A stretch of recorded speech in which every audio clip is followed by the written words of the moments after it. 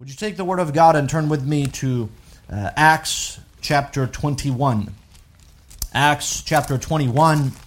As you turn there, we're reaching the last few chapters of the book of Acts, and when you look at the missionary journeys, there's a lot that happens.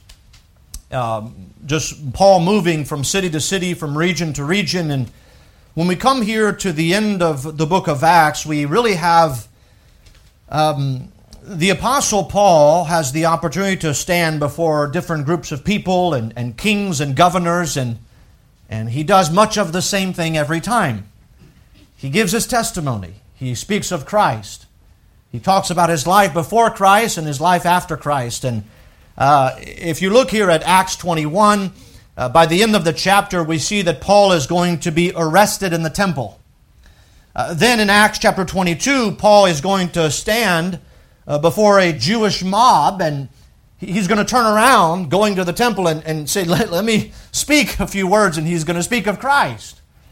In chapter 23, Paul will stand before the high priest and the Jewish council, the Sanhedrin council, and he's going to speak before them. And then in chapter 24, Paul's going to stand before Felix, who is the Roman governor of the region. In chapter 25, Paul will then stand before Festus, and he's going to appeal unto Caesar.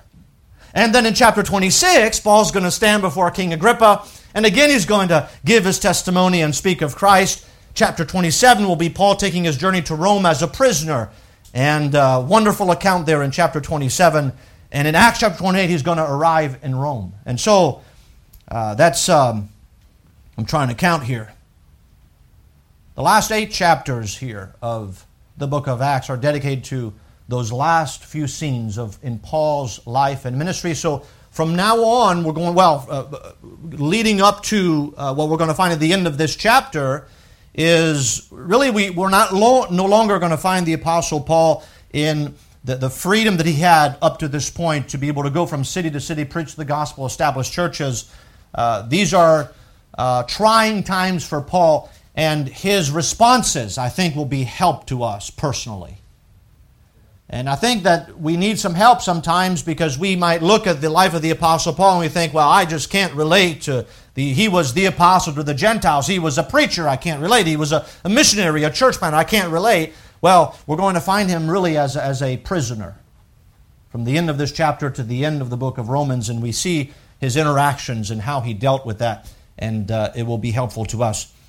In this study, we're going to begin reading in verse 17 of Acts 21, read down to verse 26, and Paul is coming back to Jerusalem, and I was reading through this text, and I thought this is going to be a little different message, because as we read here, we're going to find that in some sense, James and the believers of the church in Jerusalem are going to in some way reprove Paul because of what they heard about what Paul was saying.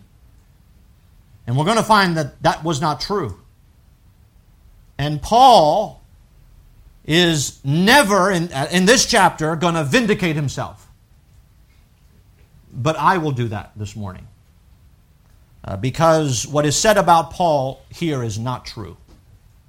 And so we're going to deal with that. And so I'm going to, I don't do this usually, but I'll give you the title now, then we'll read it. I'll give you the title again, then we'll do some preaching. I want to preach this morning on misunderstood and unvindicated. Misunderstood and unvindicated. Have you ever been misunderstood and have not had the opportunity to vindicate yourself? That's what we find here in this chapter. So let's stand together for the reading of God's Word. Acts 21, if you are able to, verse 17.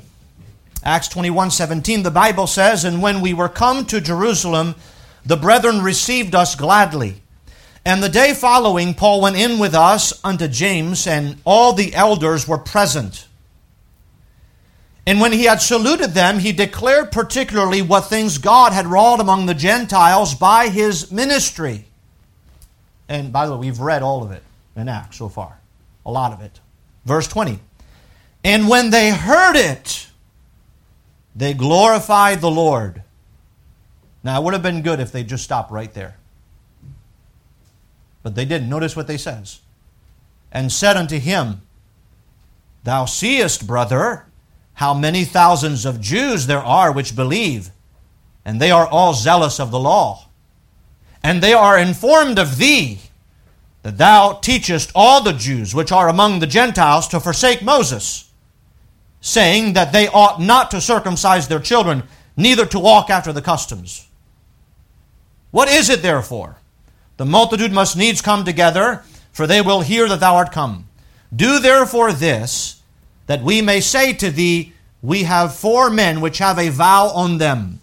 Take them, and purify thyself with them, and be at charges with them, that they may shave their heads, and all may know that those things whereof they were informed concerning thee are nothing, but that thou thyself also walkest orderly, and keepest the law. As touching the Gentiles which believe, we have written and concluded that they observe no such thing, save only that they keep themselves from things offered to idols, and from blood, and from strangled, and from fornication. Then Paul took the men, and the next day, purifying himself with them, entered into the temple to signify the accomplishment of the days of purification, until that an offering should be offered for every one of them. I want to bring your attention to verse 21. Notice the first few words, and they are informed of thee. James, the pastor of the church of Ephesus, with the elders of the church there, are gathered around, and they say to Paul, we've been informed that you've been saying this. Now, I'm going to preach here on what they were informed of. It was not true. But I don't find anywhere in this passage where Paul says it's not true. He doesn't confront them. But that was Paul being misunderstood. What he preached, and by the way, he talked about the circumcision, but what he said was not what they said he said. So he was misunderstood, and he was also unvindicated. And let me just say at the onset, all of us at some point are going to be misunderstood. And at times we may not even have the opportunity to vindicate ourselves and to say, no, this is not what I've done. And sometimes we have to live satisfied with saying, God knows. And God will vindicate me. And by the way, we have the Bible today, and I'm going to do exactly that. I'm going to vindicate Paul. I'm going to show you from his word that he did not say those things. Let's pray. Father, we thank you this morning for your word. We pray that you would give us understanding according to your word and help us, Lord, to identify here what is going on, but also help us to take those things and to apply it to our lives that we might be helped by those truths. And we ask these things in Jesus' name. Amen. Thank you. You may be seated. I'm going to glance over the first few verses we read here just a moment ago, and we're going to find as we progress through those verses that, by the way, Paul has been anticipating to come to Jerusalem back since really chapter 18. He had, at the end of his second missionary journey, he had gone through Jerusalem and gone back to Antioch and then head back out. And even now he is planning to go back to Jerusalem. If you remember, you read the epistles of 1st and 2nd Corinthians, Paul was actually doing something good for the believers in Jerusalem. He was collecting money for the saints. It's interesting to me that when Paul comes, nothing is said about the money that he brought. No thankfulness apart from the church in Jerusalem. We're going to find here some criticism that they have of the Apostle Paul, and so none of those things are mentioned. And Paul is going to arrive at Jerusalem, and if you notice here on the scene, we know at the end of the chapter he's going to be bound by the Jews in the temple. But when he comes, he doesn't have the best reception from the church. The believers in Jerusalem have some criticism of Paul. They're really telling him, well, you need to prove yourself. And I'm thinking, well, they haven't read the book of Acts. It was not written at that time, but have you not heard what Paul has done? And somehow the church are going to be critical, and they have to have Paul prove himself. And then the Jews in Jerusalem who are not believers, they turn also against Paul. And there was, we'll find in chapter 23, there's a conspiracy. They're going to conspire to kill him. Some of the Jews are going to make a vow that they would not do certain things until Paul was killed.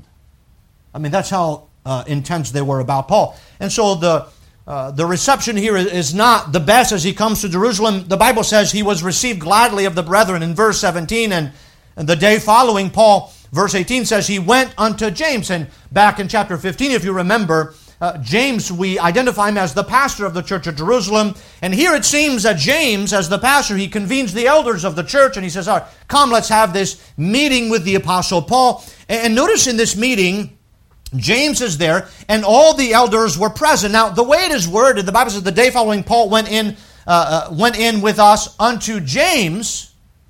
It seems that Paul was going there just to meet with James. But James evidently had convened the elders. Why? Because he wanted to say something to Paul. And so this meeting, I don't think, was what Paul had planned. And we see here in verse 19, and when he had saluted them, he declared particularly what things God had wrought among the Gentiles by his ministry. Now we read here at the onset, we've read in the book of Acts, so we could give the summary. Here, what did Paul say? Well, he probably said what we read in the book of Acts. Here is the areas where I went, Asia Minor, the ministry I've had in Macedonia and Achaia. I went all the way to Corinth and then came back. Even in Ephesus, God opened a door. And so we could trace back all that happened in the book of Acts. And Paul no doubt recounted that. And notice now, we know wherever Paul went, some Jews got saved in certain places. But here he speaks specifically what God has done among the Gentiles, because the Apostle Paul is known as the Apostle to the Gentiles. From his call in Acts chapter 9, God said, I'm calling you to be a light unto the Gentiles. And that's what Paul was to do. Now, it didn't mean that he didn't minister to Jews. That's what he went first to preach in the synagogues and then preach to the Gentiles. That was the pattern. And so he's declaring what God has done. And I like what the Bible says. He declared particularly what things God had wrought. You see, that's the wonderful thing about God and his work. It is the work that God is doing. Paul didn't say, I'm going to show you the things that I have done among the Gentiles. No, this is what God has done. By the way, remember when he convened the elders of Ephesus, he brought them together and he told them to feed the church of God. And to feed the flock over which the Holy Ghost hath made you overseer. And so we know that that's always been Paul's spirit and Paul's attitude towards the work of God, and it should be our attitude as well. We know 1 Corinthians says that we, as believers, we are co-laborers together with God, but it is not our work, it is his work. We just have an opportunity to get in on what God is doing. And that's a privilege to be able to do that. So let's get involved. That's the point. Amen? Let's get involved in serving God. He is worthy of our service. And so verse 20 says, and when they heard it, they glorified the Lord. And so, as I mentioned here, if we stop right there, so far we say everything is going really well. They hear of the reports of what Paul has done, perhaps the summary of his third missionary journey, and now they heard it, and they're glorifying God. But notice, I sense here that this glorifying God is going to be a little bit wrought away with by what they're going to say to the Apostle Paul. Now, he had just said, this is what God has done. Well, what are they going to say? God be not glorified? Well, no, they're not going to say that. They say, well, God be glorified. But the Bible says, and. Do you notice? And when they heard it, they glorified the Lord and said unto him. And we might be anticipating here if we converse and we say, well, I had the opportunity to serve the Lord and do this, and it was wonderful. And someone might hear that and say, praise the Lord. But you know what? You know, there's an interruption here. What is this interruption about? Well, he talked about God's work among the Gentiles, and notice what they said, and said unto him, thou seest, brother. Now, that's a warning when you see that word, right? In the conversation. Now, brother, we got something to say to you.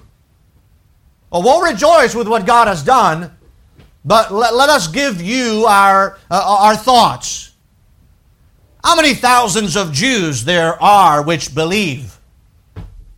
And they are all zealous of the law.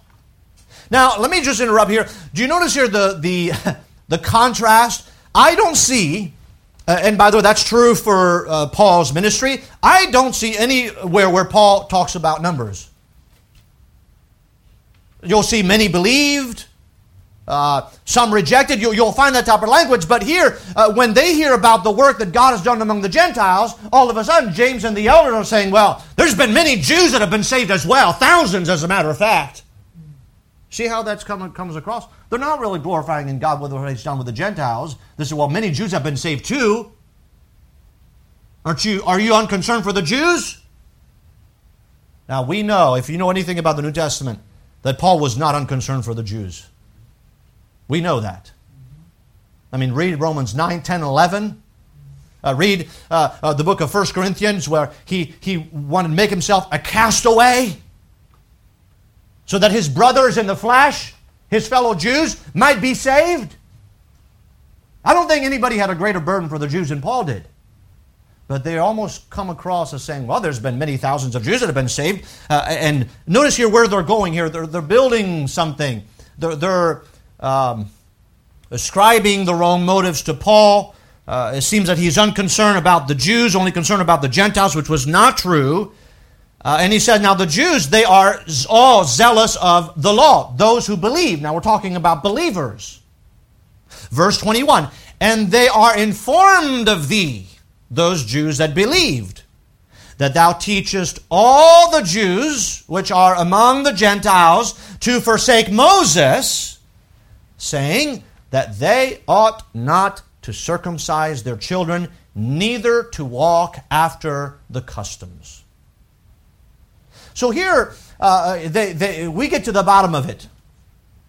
They are informed. And evidently, we know that Paul, wherever he went, by the way, this conversation has happened in the book of Acts already. You remember turn back with me to Acts chapter 15. You remember what had happened back in Acts chapter 15. Now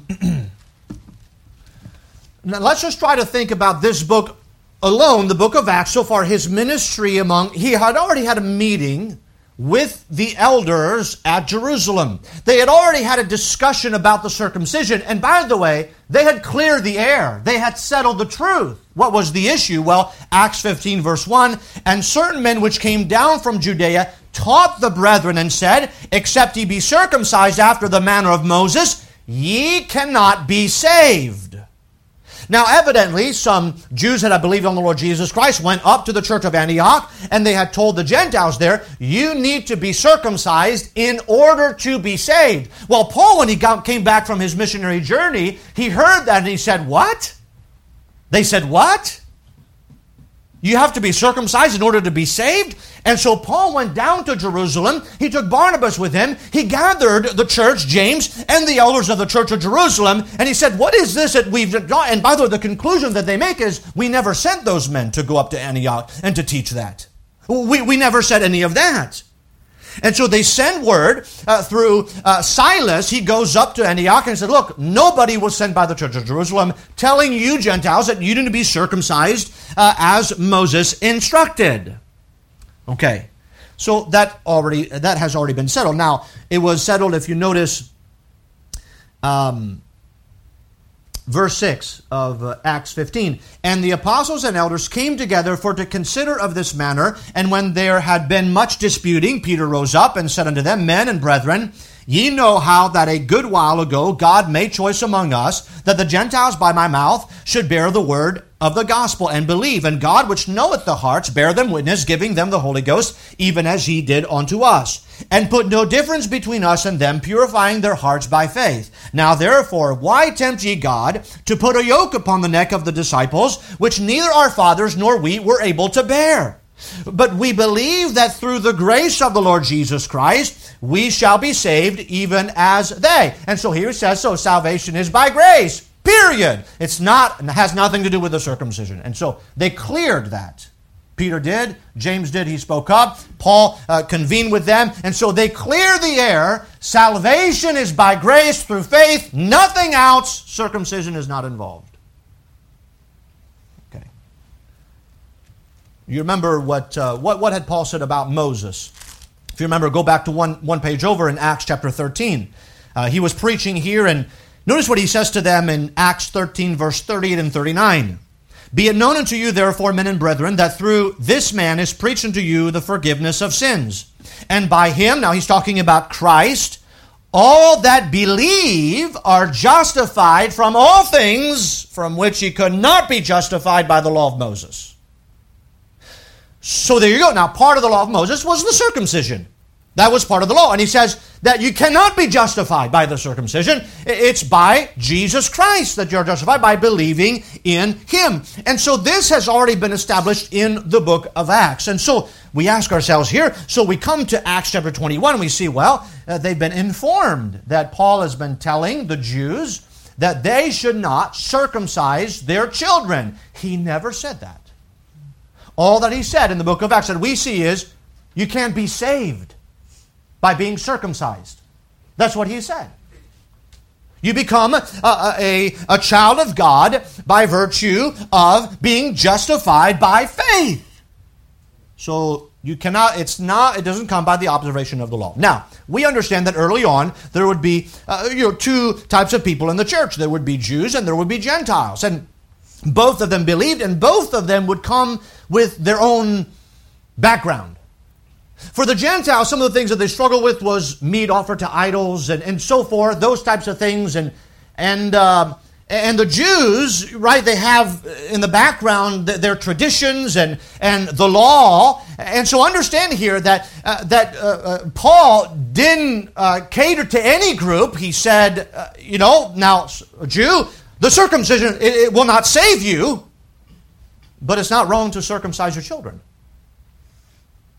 Right? He never said it was wrong to do that. He never commanded them not to do that. He just said to the Gentiles, you don't have to circumcise your children. But some people, they hear that and say, oh, so you're telling that to the Jews too. No, I'm just saying that to the Gentiles. They don't have to do that in order to be saved. If you want to continue to do that, that's fine. There's nothing wrong with that. But don't look down on the Gentile if he doesn't do what you do. So you had those two groups, and what the Jew had to understand is you cannot be saved by that. And what the Gentile had to understand is that you don't need to add those things in order to be saved. Now, what did Paul write? There's some details about it. Turn with me to the book of Romans. Romans chapter 2. What did Paul say here? So he gives some details in chapter 2. If you read chapter 1, Romans chapter 1, he describes the condition of the Gentile world outside of God. No law, right? They don't have the Old Testament.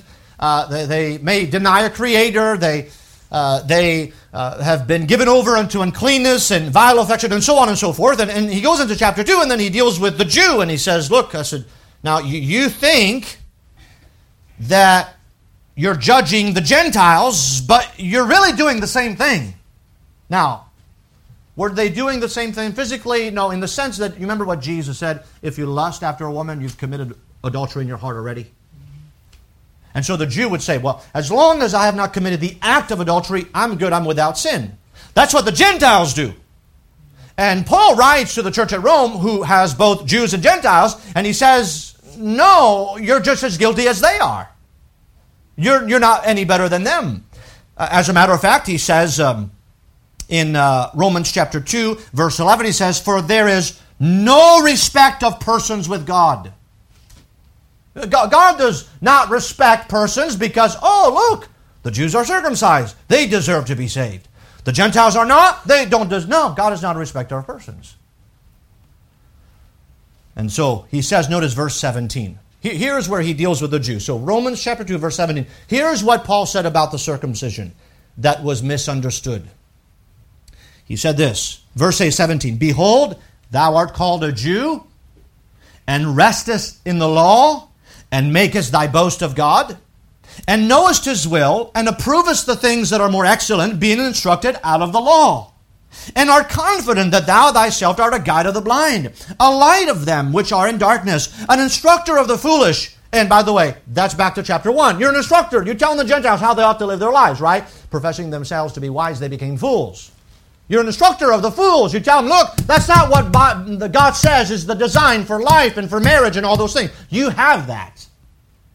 You're an instructor of the foolish, a teacher of babes, which hast the form of knowledge and of the truth in the law. Thou therefore that teachest another, teachest thou not thyself? Thou that preachest a man should not steal, dost thou steal? Thou that sayest a man should not commit adultery, dost thou commit adultery? Now again, the standard of the law, not just the letter of the spirit of the law, is much higher than the act. That's what he's saying here. Thou that abhorrest idols, dost thou commit sacrilege? Is there anything else in your life that's before God? Then you are an idolater. Verse 23, thou that makest thy boast of the law, through breaking the law, dishonorest thou God? For the name of God is blasphemed among the Gentiles through you, as it is written. And here he gets into the circumcision. So they have the law. They sense that they are instructed of those who do not have the law.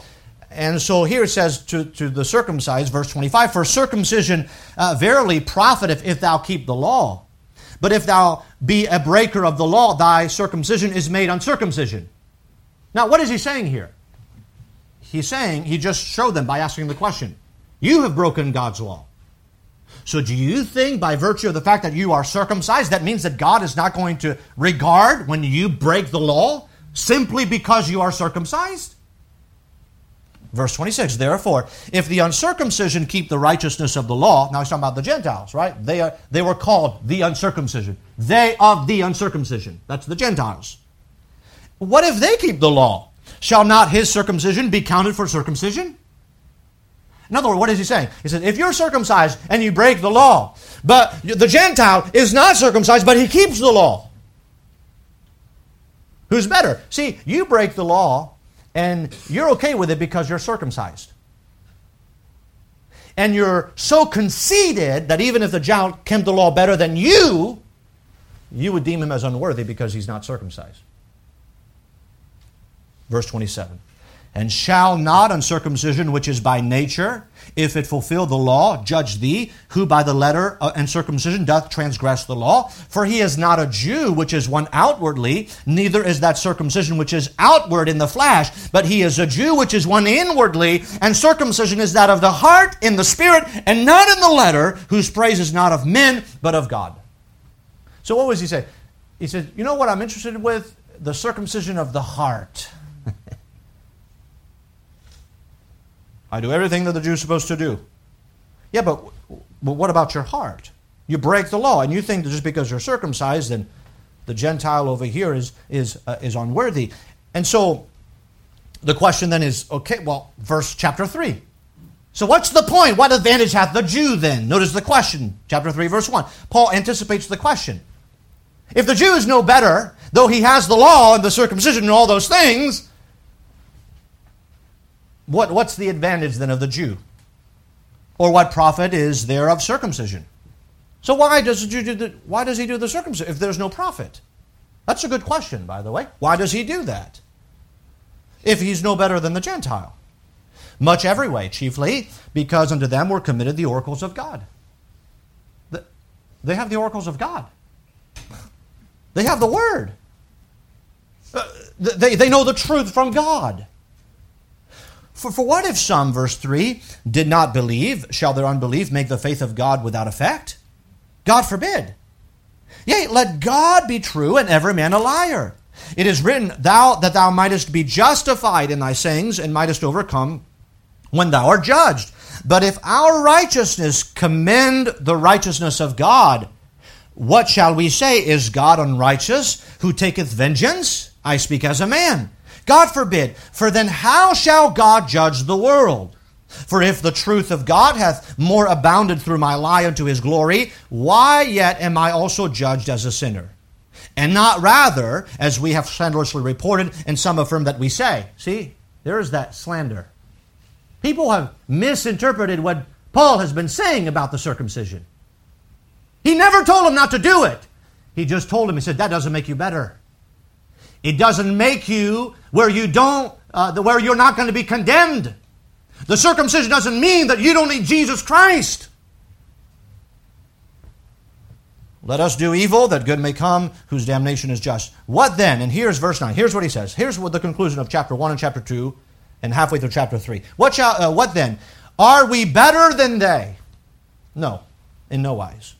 For we have before proved, both Jews and Gentiles, that they are all under sin. Okay, here is what Paul said. He didn't say to the Jews, stop circumcising your children, stop observing the law of Moses. He just simply told them, the circumcision just simply means you're still under sin, whether you have the circumcision or not.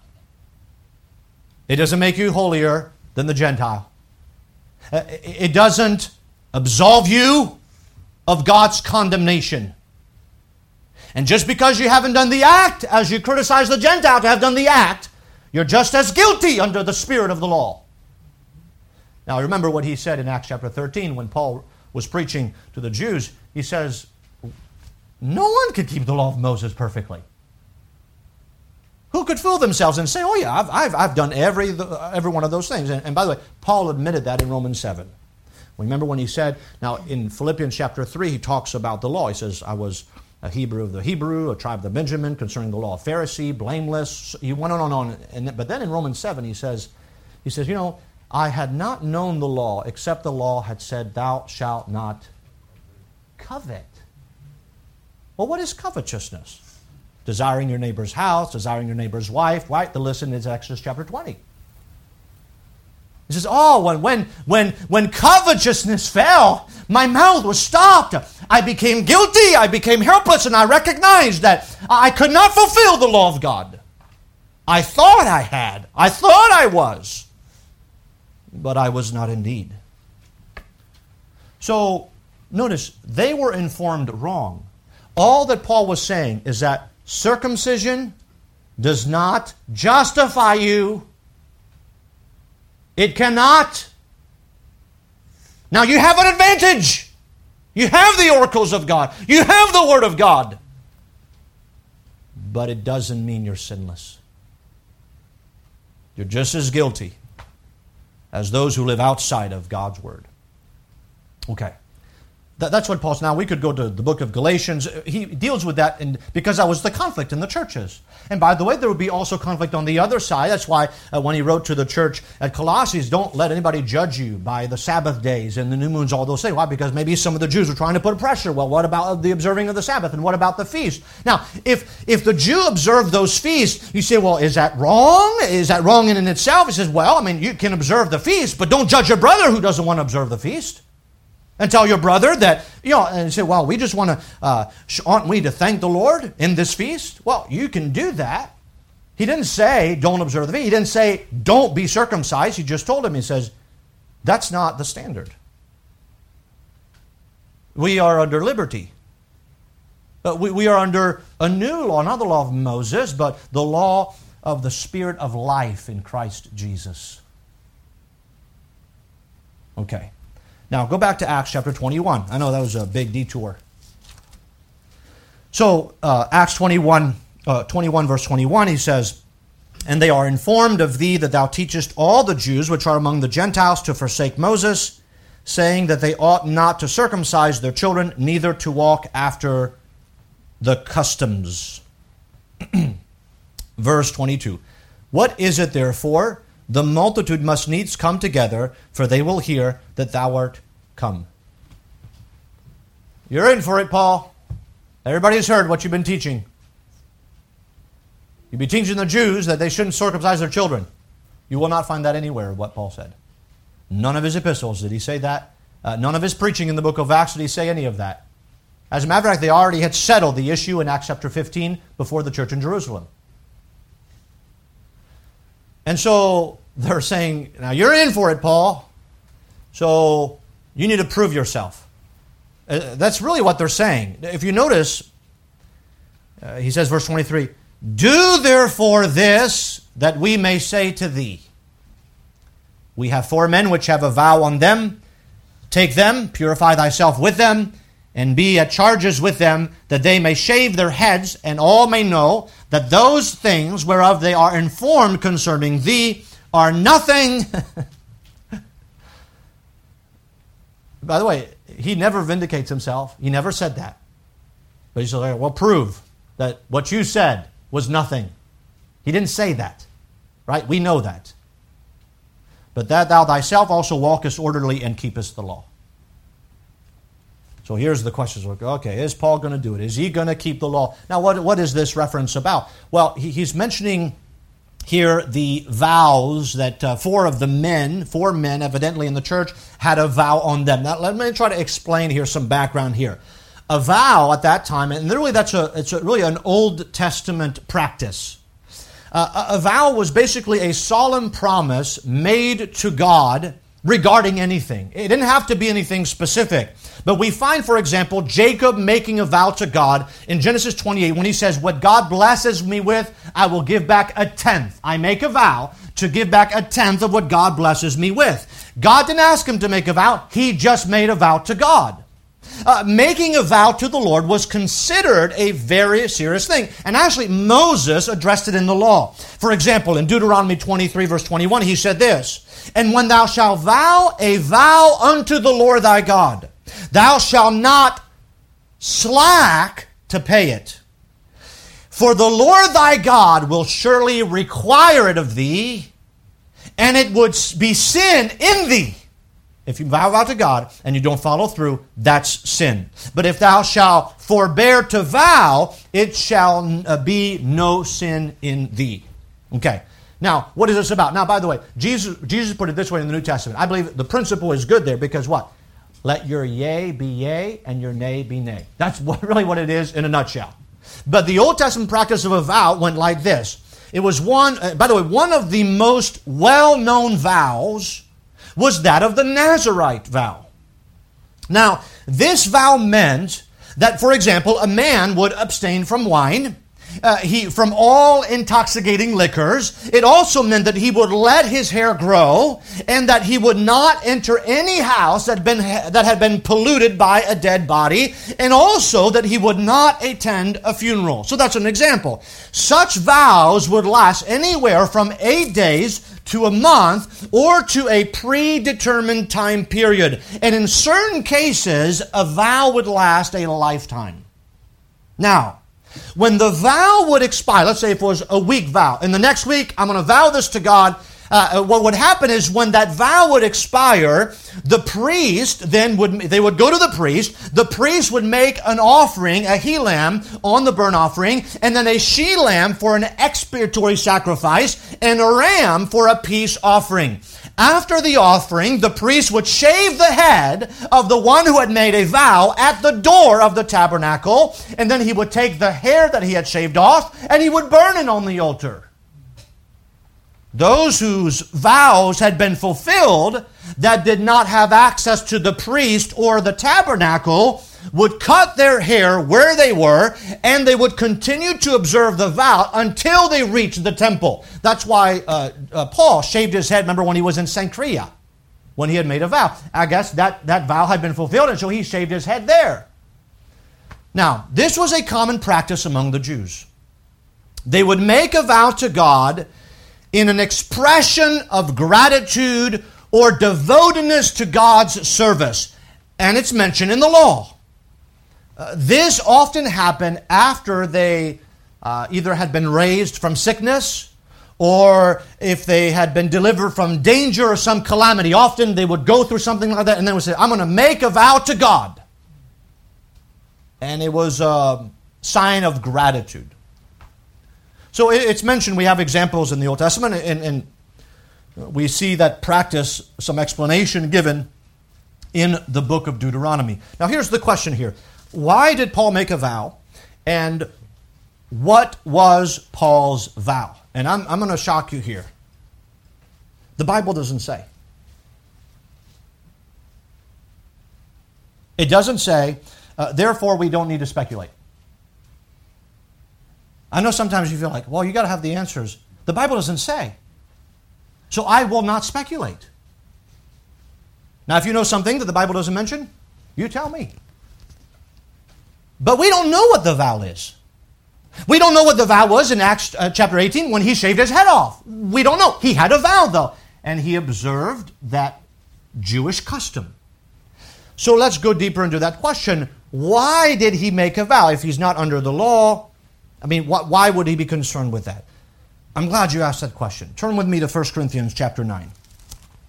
The epistles are really helpful to answer those questions. 1 Corinthians and chapter 9. 1 Corinthians 9, notice with me down if you... let's begin reading in verse... Well, you could read the whole chapter, but... In verse 1 of chapter 9, he says, Am I not an apostle? Am I not free? Have I not seen Jesus Christ our Lord? Are not ye my work in the Lord? Now, all those questions, basically, he's setting up the stage. He says, am I not free? What is he saying? To do what I want to do? To make my own decision? Am I not an apostle? I'm free to follow the Lord's leading and all those things. And so, verse 2, if I be not an apostle unto others, yet doubtless I am to you, for the seal of mine apostleship are ye in the Lord. Mine answer to them that do examine me is this: Have we not power to eat and to drink? Have we not power to lead about a sister, a wife, as well as other apostles, and as the brethren of the Lord and Cephas, or I only and Barnabas? Have not we power to forbear working? And he's asking all this question. He's setting the stage for what? Well, he says, look, we can make our own decisions. We are free. But go down with me to verse 16. For though I preach the gospel, I have nothing to glory of. For necessity is laid upon me, yea, woe is me, if I preach not the gospel. So here he basically says, look, I'm free, I can do what I want. I'm an apostle of the Gentiles and so on. Everybody's free, you can eat, you can drink, you do what you want. But here he speaks of how the gospel had to be urgently proclaimed. There was an urgency about the gospel. He says, necessity is laid upon me. I must preach the gospel. Was he free not to preach the gospel? Yeah. But he felt a strong urge and necessity to do it. Verse 17. For if I do this thing willingly, I have a reward. But if against my will, a dispensation of the gospel is committed unto me. What is my reward then? Verily, that when I preach the gospel, I may make the gospel of Christ without charge, that I abuse not my power in the gospel. And here it is, verse 19. Notice what he says. For though I be free from all men, yet have I made myself servant to who? All. To do what? That I might gain the more. Oh, so he first talked about how the gospel was to be urgently proclaimed, but then he says the gospel itself, because it needs to be urgently proclaimed, it's made me a servant to all. Now, I'm free not to serve anybody. I'm free. But the gospel itself has made me a servant to all. Notice verse 20. Unto the Jews I became as a Jew, that I might gain the Jews. To them that are under the law, as under the law, that I might gain them that are under the law. That's the Jew.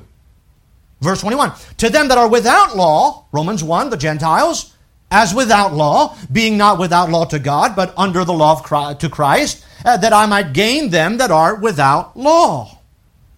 So notice verse 22. So here's what he says. So to the Jew I became as a Jew, and to the Gentile I became as a Gentile. Now what does that mean? Does that mean that when he was to the Jew, he says, all right, the way you're saved, Jew, is by being circumcised. And then he would go to the Gentiles and say, all right, Gentiles, the way that you're saved is by faith, by grace through faith. That's not what he did. We know that. We saw that. And it doesn't mean that, well, you know what? Whatever the Jews' culture is, I'm going to be involved in sin with them so that I can win them. And then when the Gentiles, I'm going to be involved in all their lifestyle and the behavior so I can win. That's not what he's saying at all. What is he saying? Notice.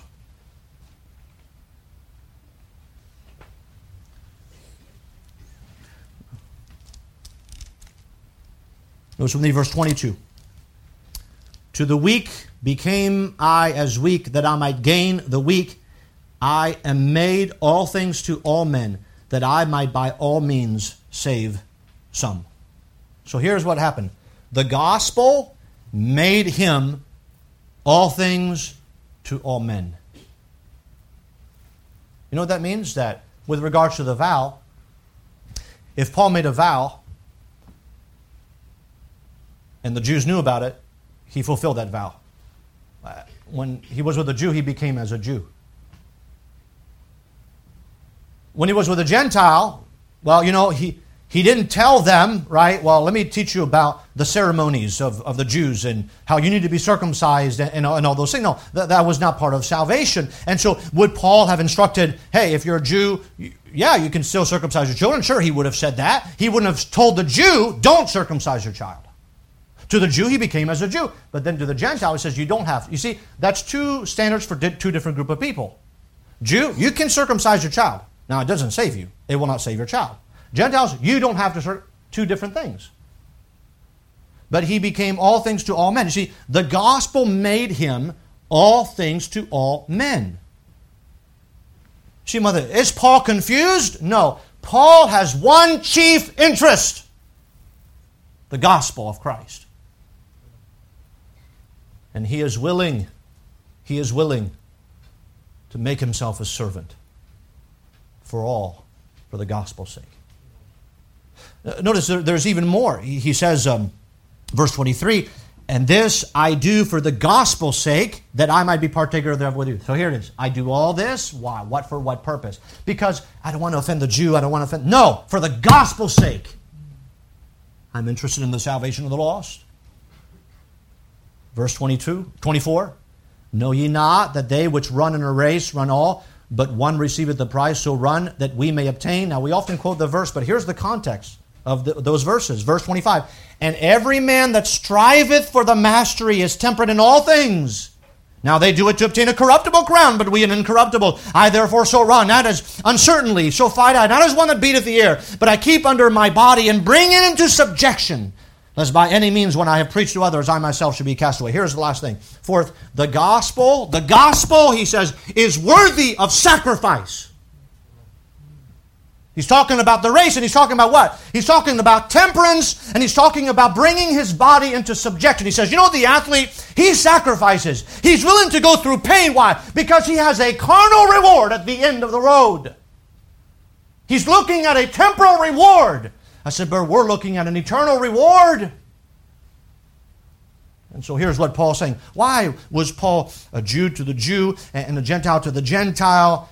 He's not double personality. He just didn't do things that would offend the Jew, and he didn't do things that would offend the Gentile. And by the way, we'll see that later, because when the high priest strikes Paul in a few chapters, and Paul turns around and insults him personally, and somebody says, don't you know that's the high priest? He says, oh, forgive me. I didn't know it was the high priest.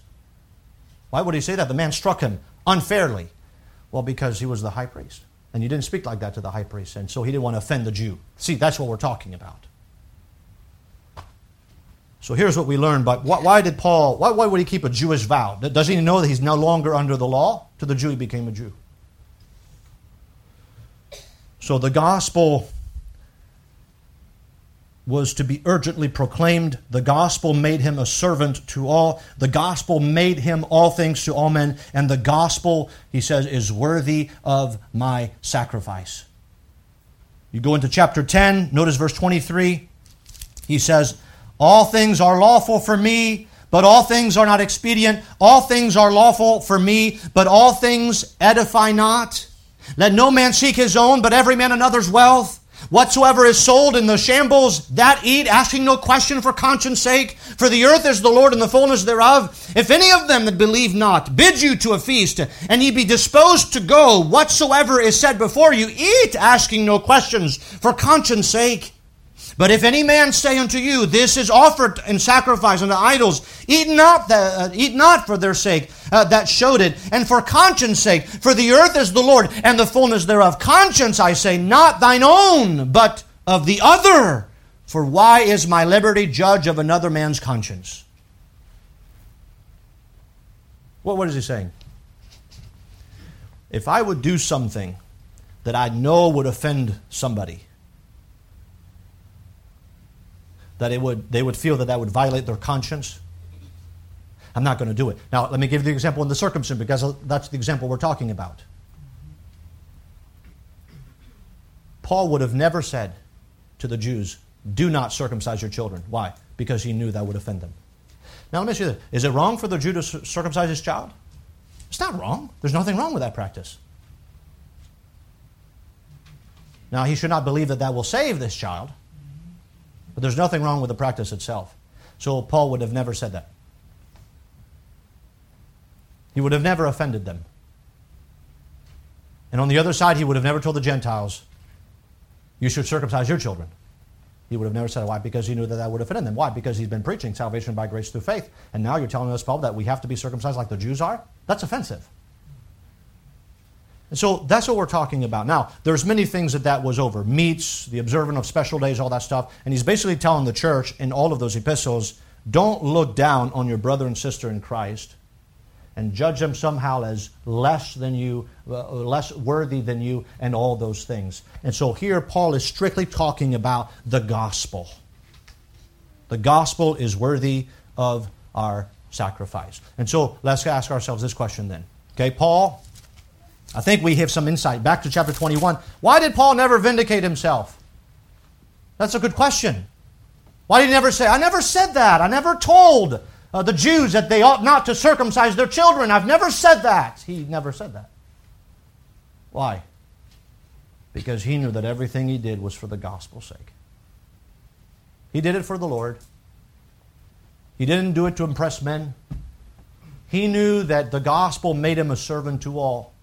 And so he knew that to the Jew he became a Jew, to the Gentile he became a Gentile. And he knew by his own life testimony that he was willing to be sacrificial in his life for the gospel's sake. And so if men misunderstood him or judged him in a way that was not in accordance to the truth, he did not need to vindicate himself. Sometimes if we have a strong urge, says, well, I need to vindicate myself. Somebody said something about me and I need to vindicate myself. Does God know the truth? Does God know the truth? He does. Don't feel that it is necessary for you to vindicate yourself. Well, I'm going to tell him. Let me ask you this. Did you do what you do to be accepted of men? Or did you do what you did to be accepted of God? Why does Paul not need to vindicate himself? Because he didn't do it for James. He didn't do it for the elders in Jerusalem. That's not what motivated him. I want to impress them. That's why I became a Jew to the Jew, because I wanted to impress James and all the Jews in Jerusalem that believed. No, that's not why he did what he did. He did what he did for the Lord and for the gospel's sake. The rest is in the hands of the Lord. So this is me vindicating Paul, a man that didn't need to vindicate himself. And we might get to times in our lives where we are misunderstood, where what we do, what we say is misunderstood. You don't necessarily need to vindicate yourself. Be satisfied with you knowing and saying, I've done this and I've said this because I know it's the truth and because God would be pleased with me. Not because I'm seeking approval among men. You know, today, people may come to this church. And by the way, I get a lot of those emails. Sometimes they'll take a small portion of what I said in the service, and then they'll send me a long email about a misrepresentation of what I said. And I'll tell you, I don't answer those emails.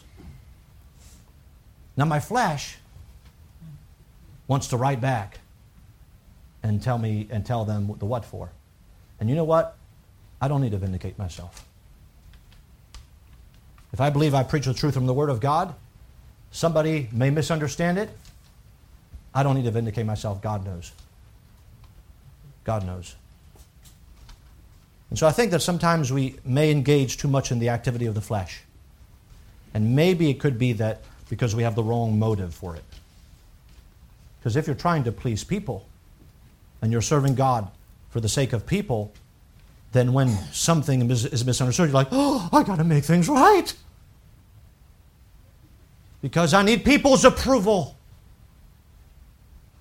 Somebody may say, well, they're at First Day Baptist Church. They're legalists. Well, we know what legalism is. Legalism is adding works to salvation. We don't believe that. But if I mention, well, we need to live a holy life as God commanded us, legalist! No. I've never preached that salvation is by works of any kind. But yet, and I preach sometimes, and people say, oh, you say that believers ought to live that way, you're a legalist. I don't need to vindicate that. I preach the truth from God's Word. And so, let's take the example of Paul. You know, do you think that Paul maybe had the pedigree as a believer? Now, I know what he said about himself. He was not worthy to be called an apostle. He was less than least of all the saints. I know he didn't think of himself, but if anybody had the backing to be able to stand up to those elders in Jerusalem and James, he could have, but he didn't. You know what that is? I'll give you one word and we're done. Meekness. Power under control. Why? Because it is satisfied with God's will. Doing God's will.